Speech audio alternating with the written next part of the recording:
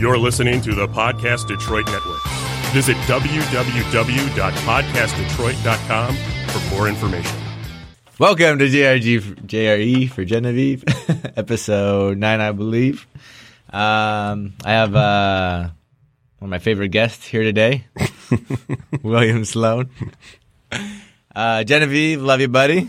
Here we go. Just last week, I was just here by myself, kind of went over our first few episodes and talked about them briefly, but also talked about kind of narrowing the scope of the podcast to kind of relationships and education and work kind of buckets.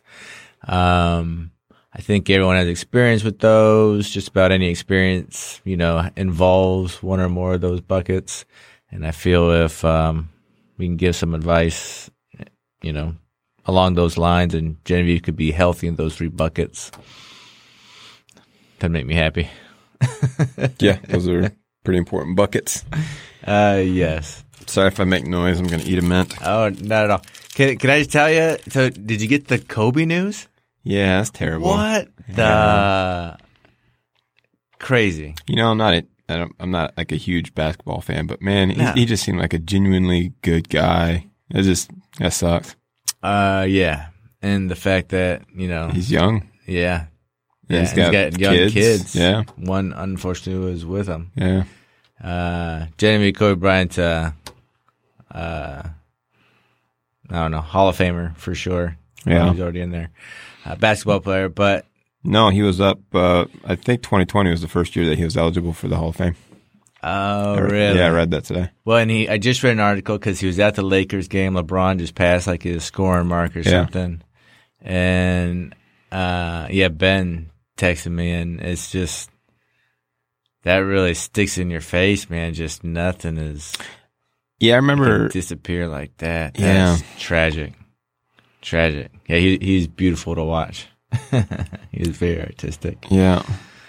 I remember as a kid watching, seeing him on the fronts of newspapers and magazines. And we came right out of high school. Yeah, and I thought it was so cool, too, because he had this interesting background, too, like being in Italy and and then being drafted right out of high school. Yeah. Like some Italian lead, I think. Yeah. Jalopy and Bryan or something like that. Yep. But I was like, man, this kid's like the same age as me, and he's doing shit. Yeah. Well, he's our age. Yeah. Exactly. Yeah.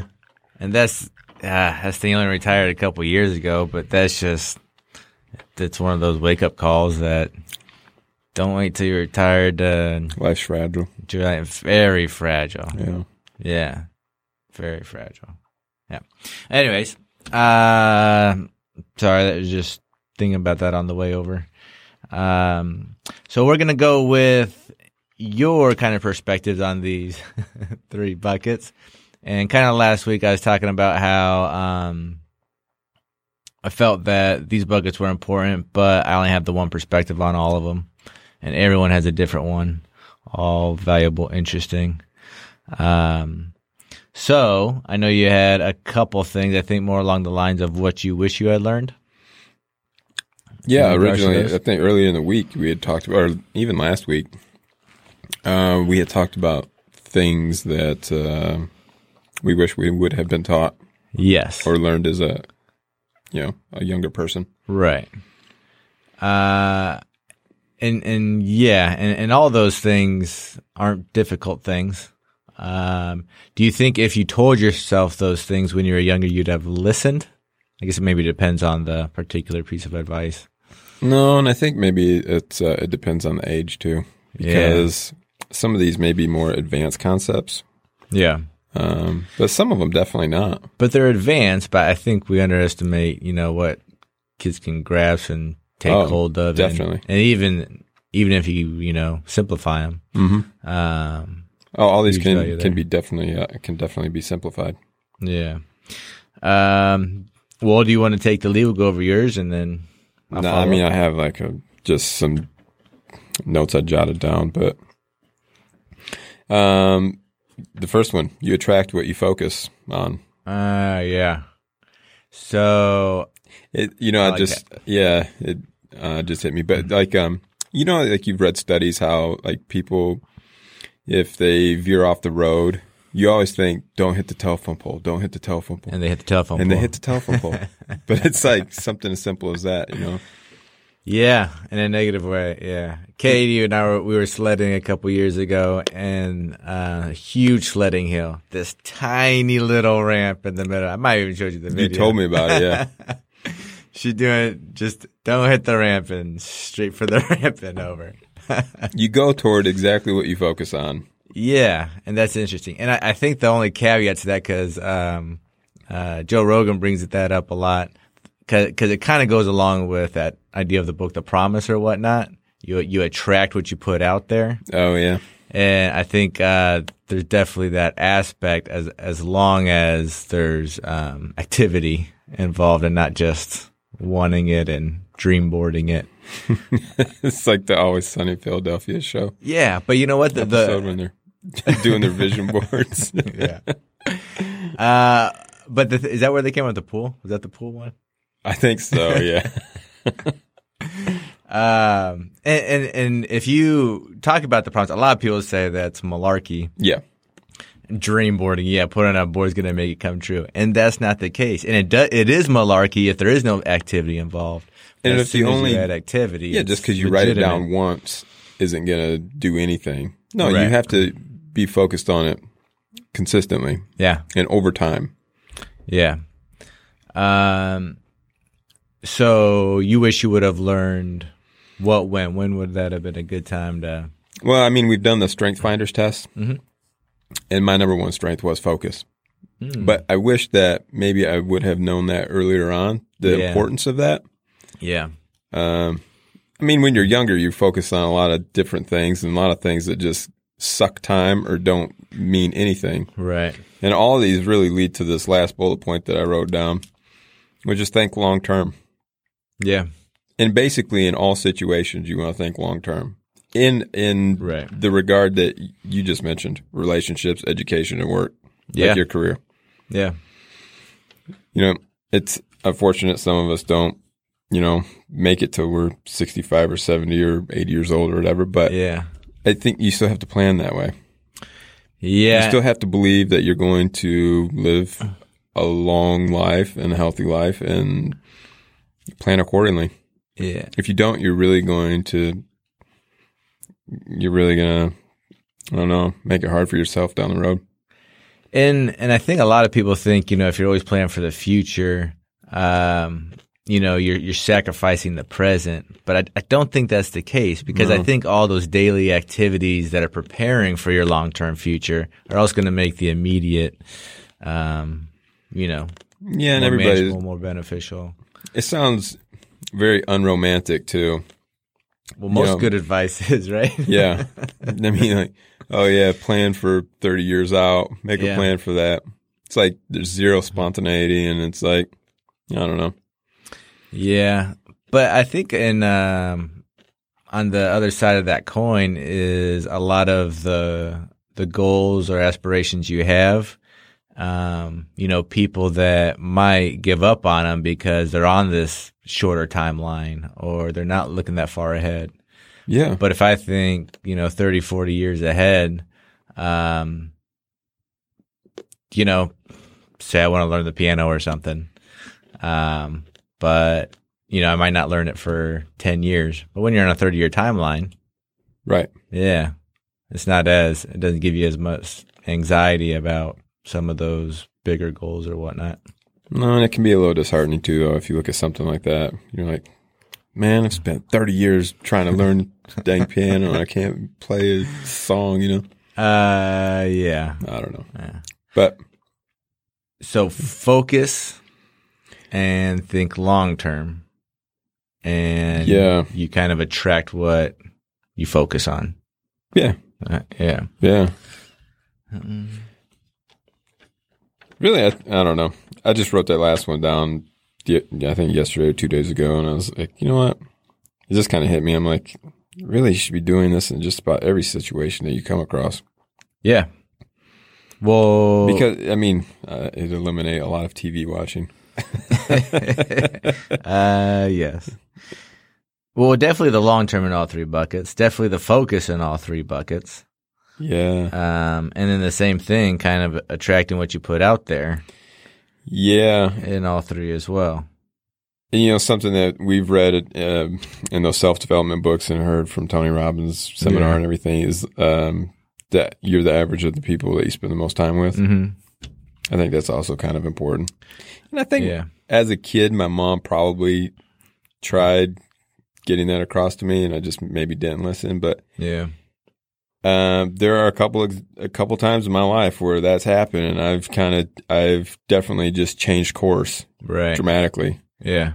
One was I was in junior high and getting in a little bit of trouble, and smoking weed and everything back then. I'm pretty young. Sorry, Genevieve, you shouldn't do that, but I did, and I realized though that you know what, you just kind of look around and you're like, I don't think I want to go down the same path as these people. Right. I don't think this is the best situation for me. Which really takes thinking long term. To some degree, because long term in middle school is a year maybe. Yeah, they're not really thinking a ton past that a lot of times. Yeah, yeah. So and maybe I've just always been geared that way, but if you're not geared that way and you understand that at an early age, I think that's helpful. Yeah, and to recognize that and to change course, so. Last semester of 7th grade, I got a 1.6 GPA. Mm-hmm. First semester of 9th grade, I got a 3.7 GPA. It's awesome. So during that summer, it just kind of hit me, and I was like, nah, I can't do that anymore. Yeah. And that's one time. And then another time I was toward the end of my poker playing career. When I'm looking around at all these middle-aged guys, in their 50s and 60s or whatever, and some of them are toothless and, drinking pretty heavily during the day and just smoking like crazy. And I don't know. It wasn't really the lifestyle that I wanted to live anymore. And so I was like, nope, that's it. Threw in the cards and that was about it. Didn't want to play anymore. Yeah. Well, that seemed like it would be hard to do after doing something for. There's actually one guy in particular that I focused on when I was playing cards, and I said, I don't want to be like this guy. But could you have kept playing cards and not ended up like that guy? Yeah, but it's just then you're the average of those people. That's what I'm saying. It's right. So I'm spending 7 hours a day with these people. Yeah. They're like coworkers. So even if you're not like that, still they rub off on you. Yeah. Exactly.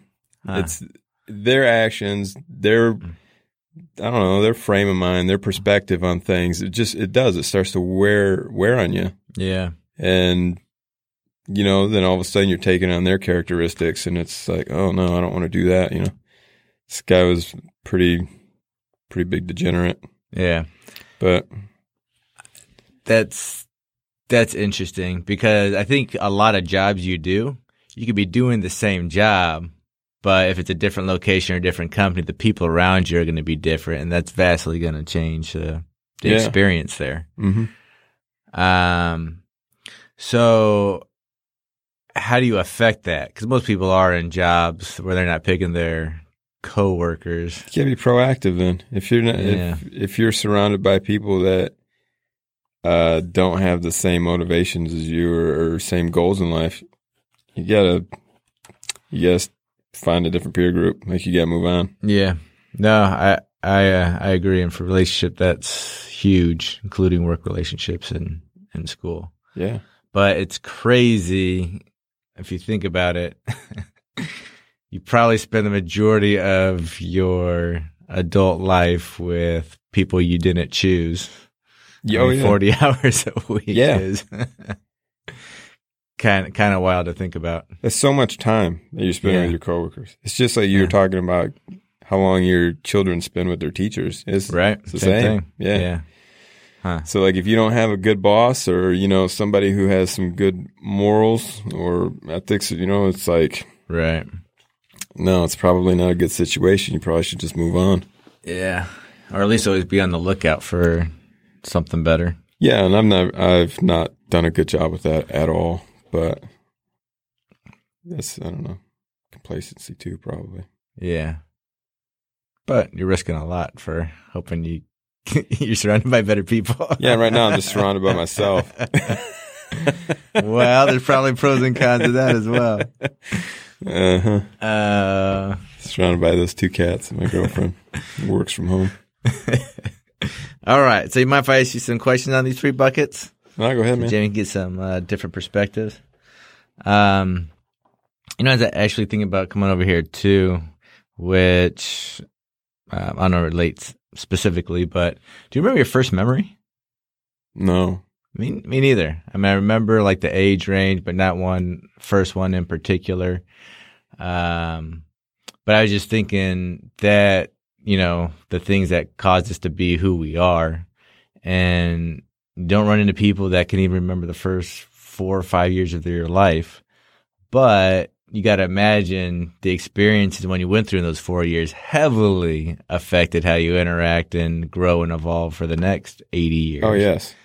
But you can't even think about it or try to figure out, what you went through or how it affected you. It's like gone. You know what you've gone through just because you hear stories, or you can talk to your parents or your siblings. Yeah. I'd love to know what a 2-year-old thinks like what goes through their head. Yeah. Like how they process information, which I don't know. You hear about some people talking about probably like a remembering dog. further, but yeah. So maybe that's it. Is it all short term and none of it's logged into long term or something like that? I have no idea, man. Yeah. I don't know. I was thinking about that, but yeah, my mom thought when she had picked me up from the airport last time, we were talking about memories or something, early childhood, and I told her I couldn't really remember anything prior to maybe, I don't know, 6 years old. Yeah. 5 or 6. 5, 6. Yeah. She's like, she just thought that was really weird. Because she remembers earlier memories? I think so, yeah. Yeah. Yeah. Huh. I think Jessica did too. Yeah. But I don't know. I just, I think people that know me would say that I probably don't have the best memory. Right. But me too. I don't know.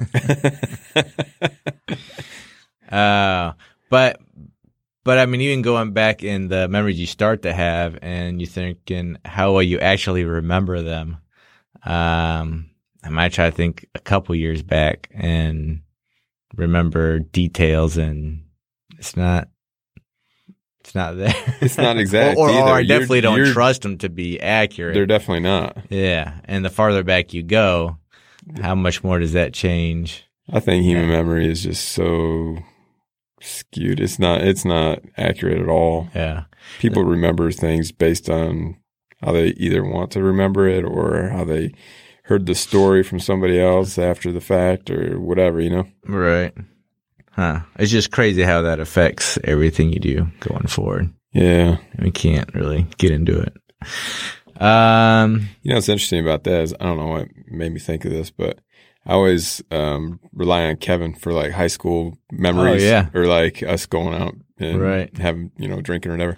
So I would rely on him for like good stories. Did you just know that he's got them stocked away? I know that he's the record keeper. It is good to know that. I heard something about that, about couples. Oh, maybe you told me. I told you. That's what it made me where they remember. only remember like half of stuff because they rely on the other people for. Yeah, and that's why it's so difficult during breakups, because it's like a separation from yourself, because you're losing like those memories. You can't download that half of information. Yeah. For long term. Huh. Well, sticking with relationships, and not just, personal, but friendships and family and that. Do you have any kind of fundamentals you'd go with that, whether you wish you had known or you found to work out for you, just as far as, just what should people know? or what you see that people don't follow and you're like, I don't know. I mean, definitely communication is paramount, and not everybody communicates the same way. 100%. Yeah, but it's I don't think I always remember that. I think you just when you're in the moment, you expect somebody to understand things the way that you understand them or see them. Yeah. And man, when there's a conflict, it's Yeah, it's definitely challenging. But like the last relationship book I read was the 5 Love Languages. Oh yeah. So I think that would be important. Yeah. Is just to pick. I've always been a big proponent of learning as much as you can about things that are important to you, and if relationships are definitely important, you need them in everyday life, and if you want to be happy in the long term, then they're definitely important. So. Genevieve, pick up some books on relationships early on. And you know, and people always thought that I was weird if I'm, even when I was in that long-term relationship and I'm reading relationship books, it's not necessary. Even when things were good, I'm still trying to learn about it. Sure. But, and people feel loved in different ways, which was the important takeaway from that book, Yeah. And there's a test that goes along with it. So then you can figure out if your significant other, how they, feel loved. Yeah. Which is fun. Yeah. Because then you get to learn more about your partner. But see, isn't that important? Wouldn't that be kind of cool for kids to kind of grasp that concept? Yeah. And their friendships and their work relationships going forward. It's like, it might just be like an indicator. Or what's that one with the DISC method? Kind of your personality type? Myers-Briggs? That may be it. Yeah. But what if you ran into someone and everyone was taught this when they're little and they're like, I'm a yada yada. Yeah. And it meant, oh, okay, now I kind of know something about you. I know how to interact with you.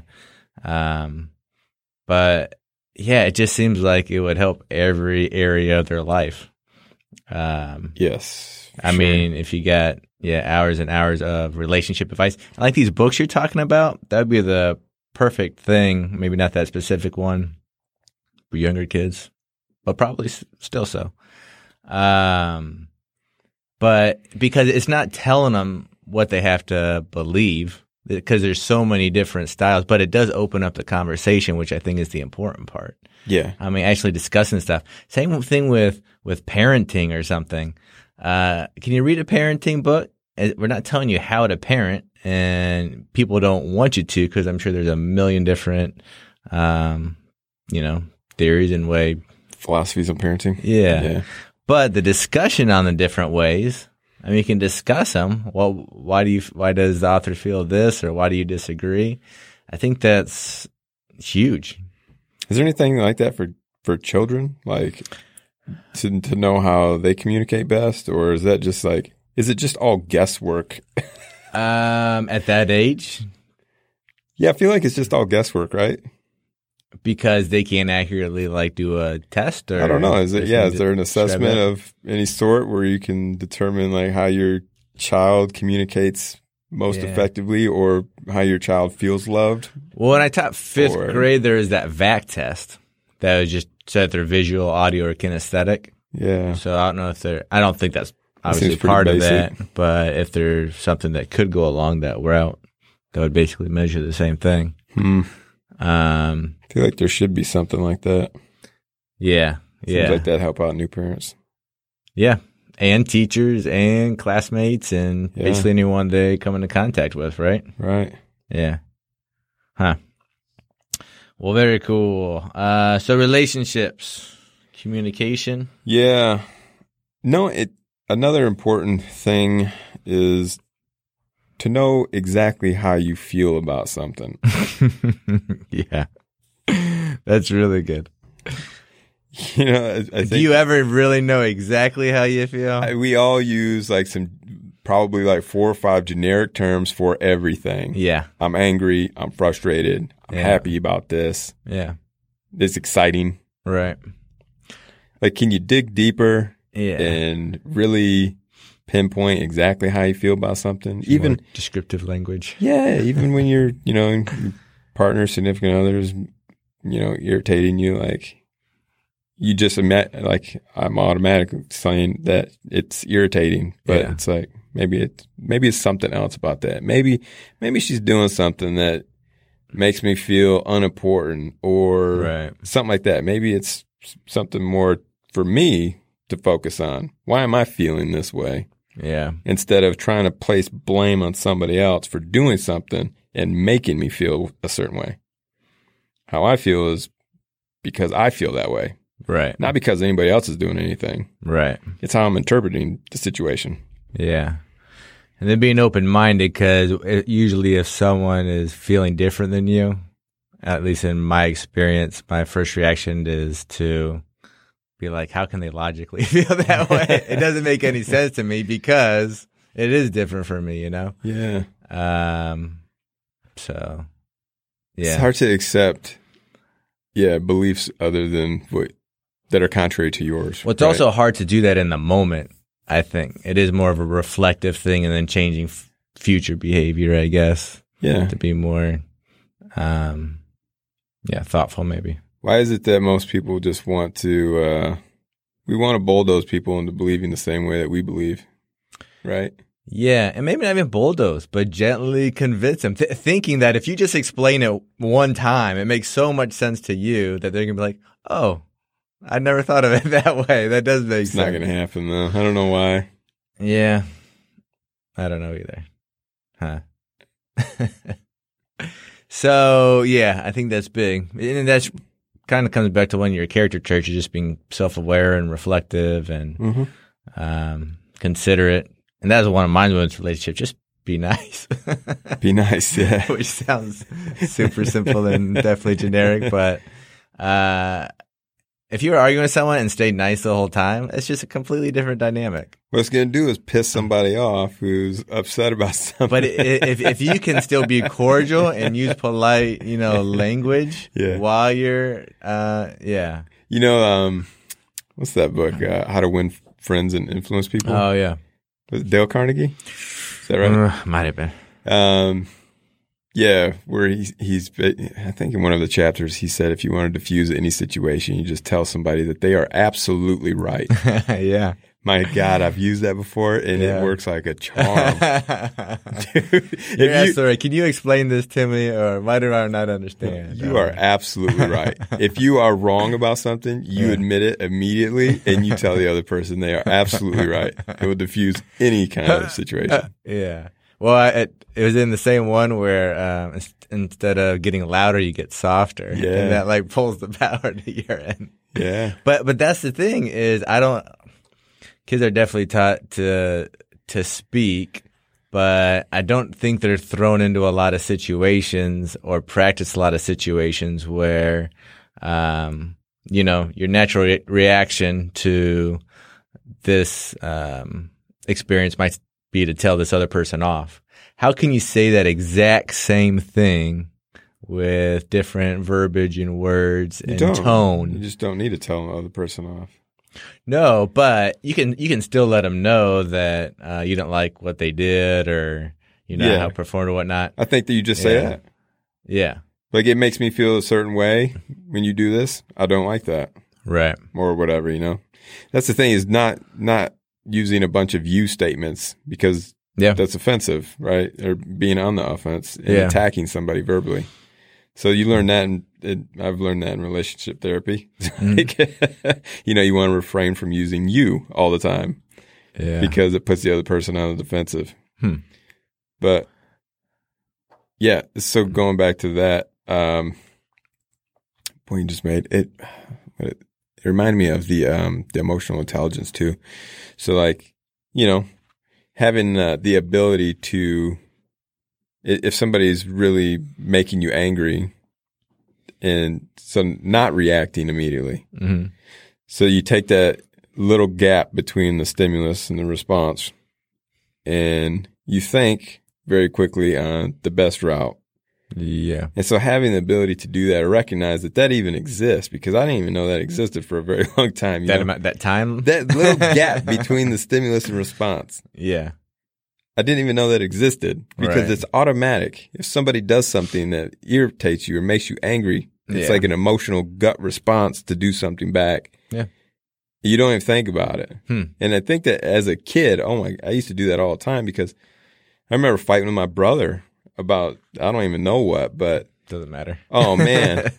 Just things used to get super heated. Yeah. And you wouldn't even don't know what caused it, and I know that I wasn't thinking things through.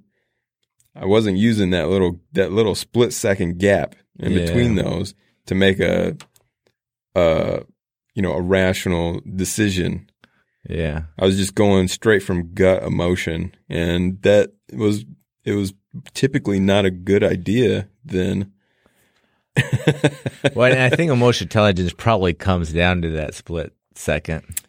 Actually, having a thought between the stimulus and the reaction. And it's like I don't know. I see that as like, some people want to use physical violence and everything, but I think that the real power lies with that gap.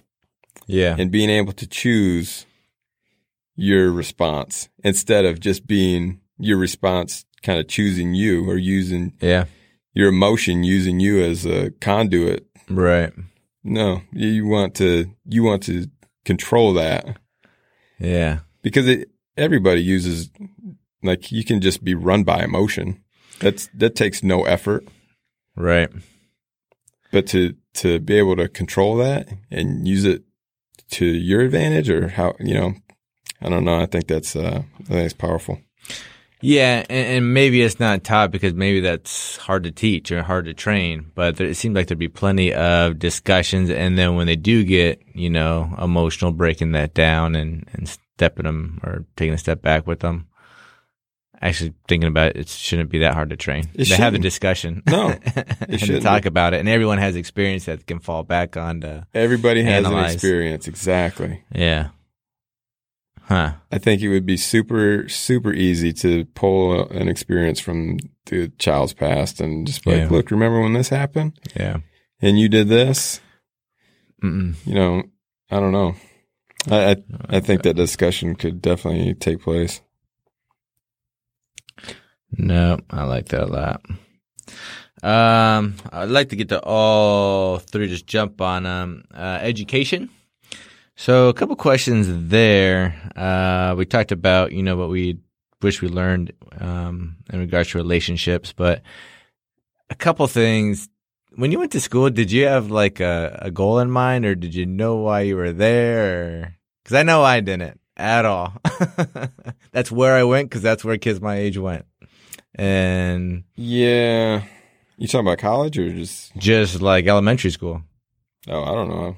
I just went because my mom drove me there. Right. And I think it's not like you have a choice when you're in elementary school. No, but I think it would be helpful for them to, start with goals even that early and be working towards stuff and have an idea of how they're going to functionally use the education they're getting, having people come in and talk to them, which I think could be super valuable. Mm-hmm. I mean, hearing someone like you talk when, you're in middle school or whatnot, I don't remember getting any of that, right? I mean, as far as outside world penetration. I think most times a lot of people they're not totally candid with kids either. No, but that's kind of what they need, right? Candidness? Yeah. Oh, I totally agree with that. Yes. Crappy things can definitely happen to you. You don't want to go down that road. Yeah. This is why. Yeah.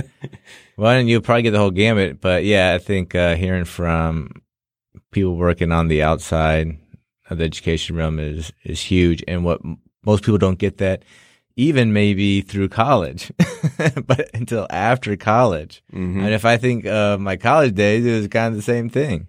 The professor there is talking, but I'm not getting a lot of, I didn't do like an internship or anything. Maybe that would have been a different experience, but it's crazy. A lot of people don't, get a feel for the real world till they're mid-20s. Right. That's crazy to me. It is. So do you think it prepared you then for leaving the education realm? What? Just your personal experience? No, I think hanging out with my dad prepared me for the real world. Yeah. He's always owned businesses and had commercial rental property, and right. He's always just been kind of this entrepreneurial guy, and very candid. Yeah. Very to the point, and not educated at all. He dropped out of high school. Well, not traditional education. No, but that's the thing. It's like he's got a different set of skills that he learned outside of the classroom. Right. And so I think that was very valuable, actually. Yeah. Yeah, because I was getting a classroom training, but then I was also, skipping school on occasion or hanging out with him on days off of school or during the summer and driving around and collecting rent or going to his gas station and counting the drops for the day and stocking coolers and, pumping gas, changing tires, whatever, Yeah. And so you learn all kinds of things. And you meet some really interesting people. Like I was just telling the story last night. They were talking about shooting pool, playing billiards. And I was like, man, for my 15th birthday, I thought my dad was going to buy me a car, and he bought me a pool cue. But we used to go shoot pool all the time. Yeah. And dudes. Yeah. But even when I'd hang out with my dad during lunch, we'd go and he'd take his, his two mechanics. Mm-hmm. So all four of us would go to Mr. Mike's bar in Ypsi and would shoot pool for like 3 hours. And I'm like, I don't know. Like I said, 14, 15 years old, and I'm betting these guys $5 a game. Like I barely have any money. But you know what's cool about that though? It feels like pool's a game that you could play for hours and really have some good conversations, Yeah, but it also, man, it kind of teaches you a little bit about other people's psychology because it helps you like start to read people. Oh, the game of pool. Yeah, because man, if you get in somebody's head when they're shooting pool, you can beat them every single game. Yeah, I had a buddy like that, and and we used to go and play pool all the time. But man, if I started talking trash to him, he would lose every single game.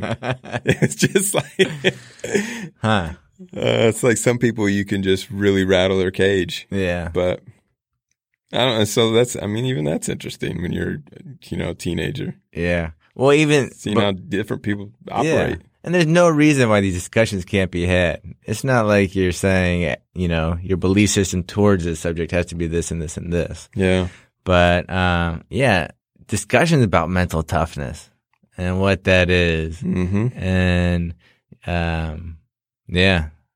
that's interesting because that's one of the big ones that carries over into the non-physical world or sports world. Because I knew that I could rattle other people's cage. Yeah. I knew that it could also happen to me. Yeah. And so you have to prepare yourself for that. Yeah. Because you don't want to get off your game because you don't want to lose your $5 or whatever, You have to stay sharp. Right. So, yeah. Teaches you that too. I think it's cool about that too is not only it's, a business person coming in and talking to you, but I think there's something in his day-to-day is probably a lot more exciting and not as monotonous as a lot of people's day-to-day. Yeah. But just seeing that a job isn't so much, what it's called. It's the daily, boring. Sometimes, but it's there's a grind. Yeah. And a lot of the job is, what you think the job is actually just a quarter of it, and the rest of it is, paperwork and, meetings and going through processes and. Yeah, that reminds me of a Parks and Rec episode I just watched yesterday. Andy Dwyer wants to become a cop. So that one. Oh, you did? Yeah, well, no. So I think the computer gets stolen from his office, and so they call the cops, and he just comes in and takes a report, and Andy's like, hey, well, we need to set up a perimeter, and we need to do this and like do this and this. And the guy's like, look, man, I'm just here to take a report. It's like, what are you talking about? Yeah. So like totally burst his bubble, but yeah, it's just a grind. Yeah. Yeah. And to keep that in mind when you're working towards, something as far as, the work world goes, because make sure you know what you're working towards, I guess. Yeah.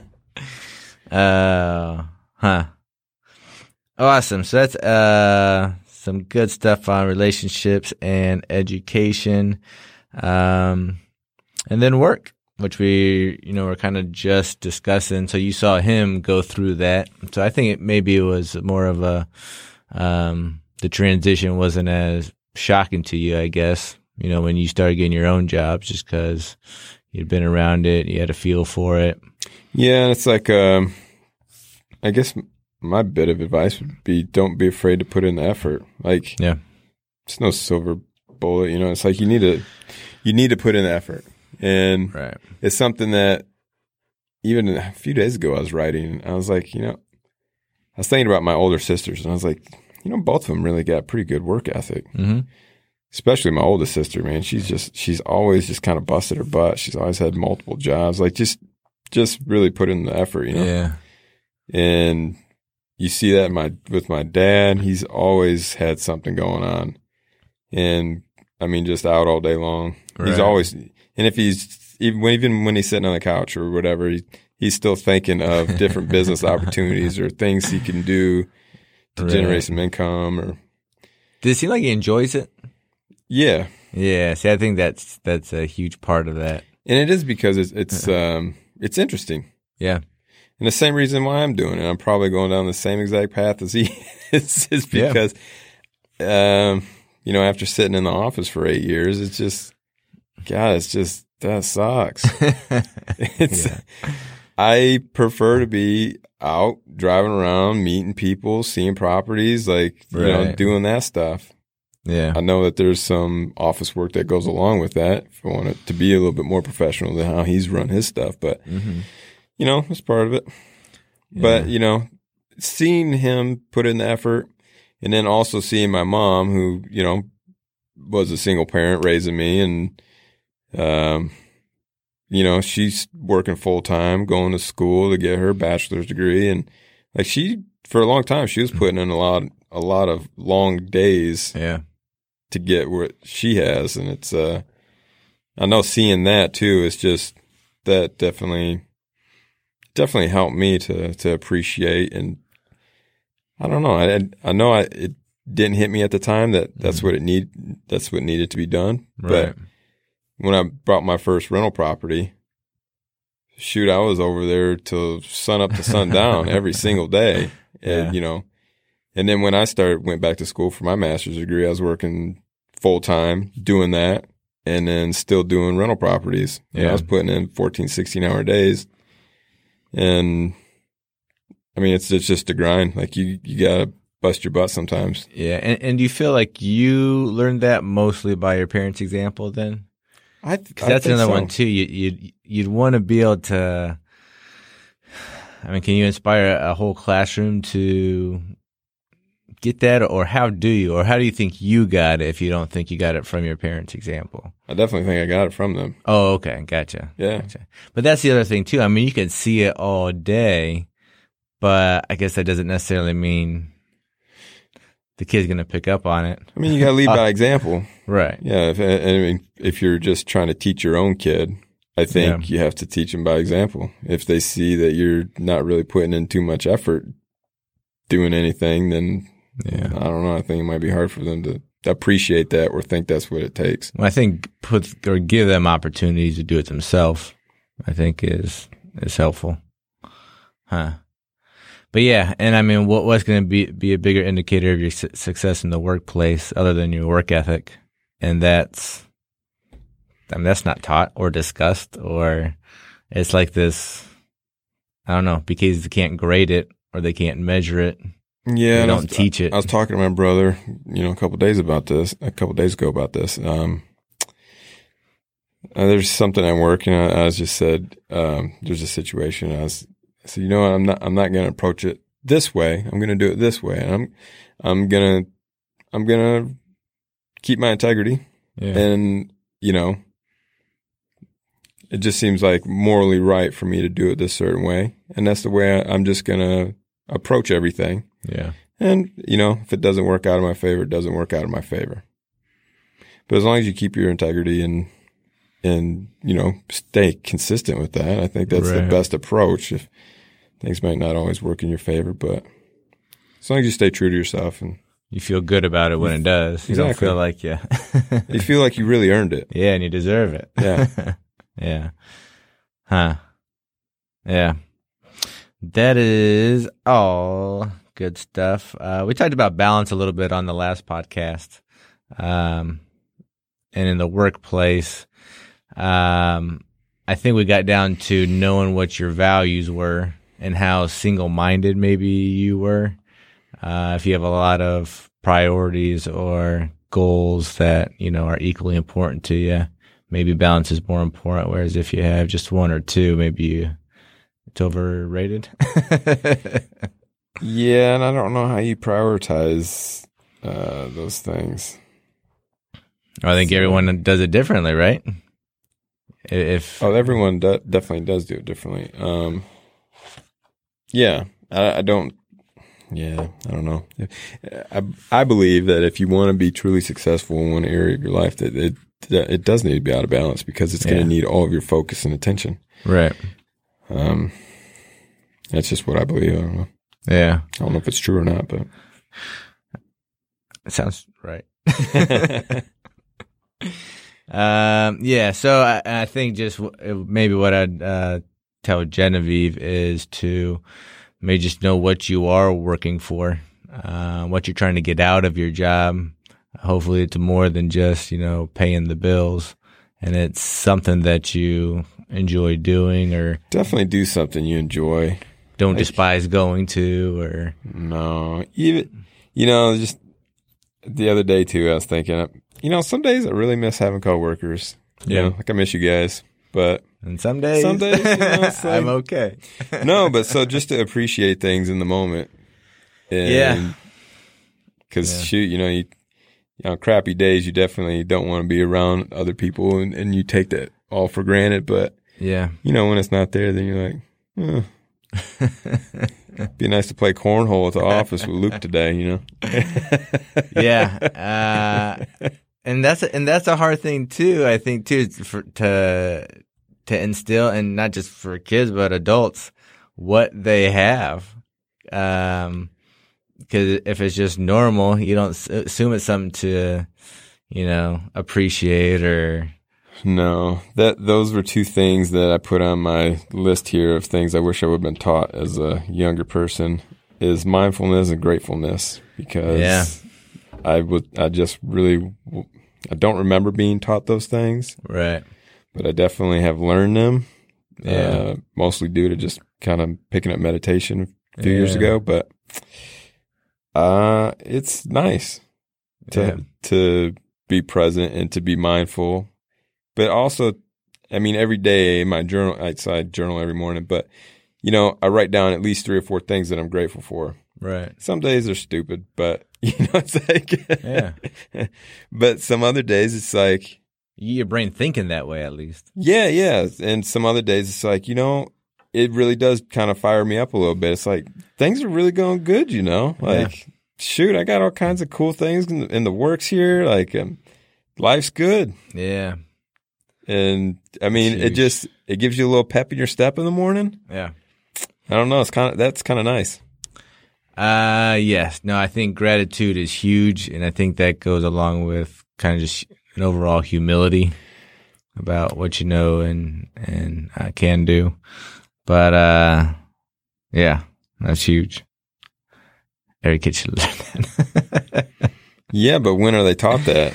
Yeah. And I'm going to have to come back to that one. Mindfulness, too, I think, is important. Yeah. Well, I was thinking about that earlier this weekend, is how much brain time we spend thinking about the past, how much we spend thinking about the future. Mm-hmm. And it seems like we reserve very, very little for being in the moment. It's like it doesn't exist. It seems like if you're not meditating and, taking that time to have that be your top priority, it's either one or the other. Mm-hmm. And that's kind of sad. Yeah, especially, I don't know if it's that true or not, but I've read before that when you think about the past more frequently, then it causes, a sense of depression. Yeah. And if you focus on the future too often, it causes anxiety. So how do you fix that? Do you think about them both evenly? No, you think or are about they still an issue? Now. Think about now. Yeah. But even if you aren't present all the time, it really seems clear that most of us aren't present enough for it to be, or if we were present more, it'd be a lot more helpful. Mm-hmm. So you know how I'm futuristic focused. Mm-hmm. So like I'm just geared. I'm wired to think more ahead than I do about the past. Right. So I know that causes anxiety sometimes. I kind of get a little worked up, but I've never had a panic attack or anything like that. I'm always pretty low key, but I know that sometimes it does cause stress or anxiety. Yeah. But I'm not, so like I'll do things because the mindfulness, it helps me recognize that that's occurring, in my body. Yeah. And so like I'll make it a point to go for a walk in nature. Just kind of, like I go to Mayberry all the time. Just like I'll go walk around the woods by myself, whatever. I don't listen to podcasts anymore when I'm walking. Mm-hmm. Just kind of take it in. And sometimes I'll just sit there and just kind of breathe in the cool, fresh air, or, watch the trees sway or whatever. And I mean, it's nice. Isn't it weird to think that it used to be flip-flopped? Like people would probably spend 85% of their time doing that outdoors. Not a lot going on. Yeah. And then 10% of the time is they were busy or their minds were focused or, Did you read that study? By. I wonder, I think maybe we talked about it. There was a study not too long ago, I think, that even if you looked at a picture of nature for 20 minutes, it decreased your level blood pressure of anxiety. Yeah. Yeah. That's why all the screensavers are nature driven. Landscapes. Yeah, that does sound familiar. I forgot exactly what it was, but it was something like that. I mean, that just tells me, like, man, I need to spend more time outside. Yeah. That's mind-boggling. Yeah, I think when I go jogging very slowly, doing it like inside on a treadmill versus outside where there's fresh air is night and day. Yeah. Yeah. I'd rather be outside any day of the week. Yeah. Yes. Even in bad weather. I'd rather be in bad weather than no fresh air. Exactly. Like today we even went and walked around, I don't know, we were outside for like an hour walking in the kind of rain, slushy mix, but what was it? Fresh, cold air. It was cold. Yeah. Yeah. But it was nice too. It smells fresher when it's cold, I think. Yeah, it does. I agree. It feels so good. And you think about people that don't get that for weeks at a time, and you're like, oh my goodness. Ugh. Yeah, exactly. Sad. It is sad. Well, I think that's good. We only got a couple minutes, but one last thing, maybe just to go along with your being present. And maybe this isn't accurate, but I feel like when you're being present, you're kind of simplifying everything down to, the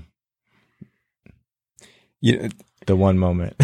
So this is where I find it bleeds over into relationships, because being present when you're with somebody else is so important. Yeah.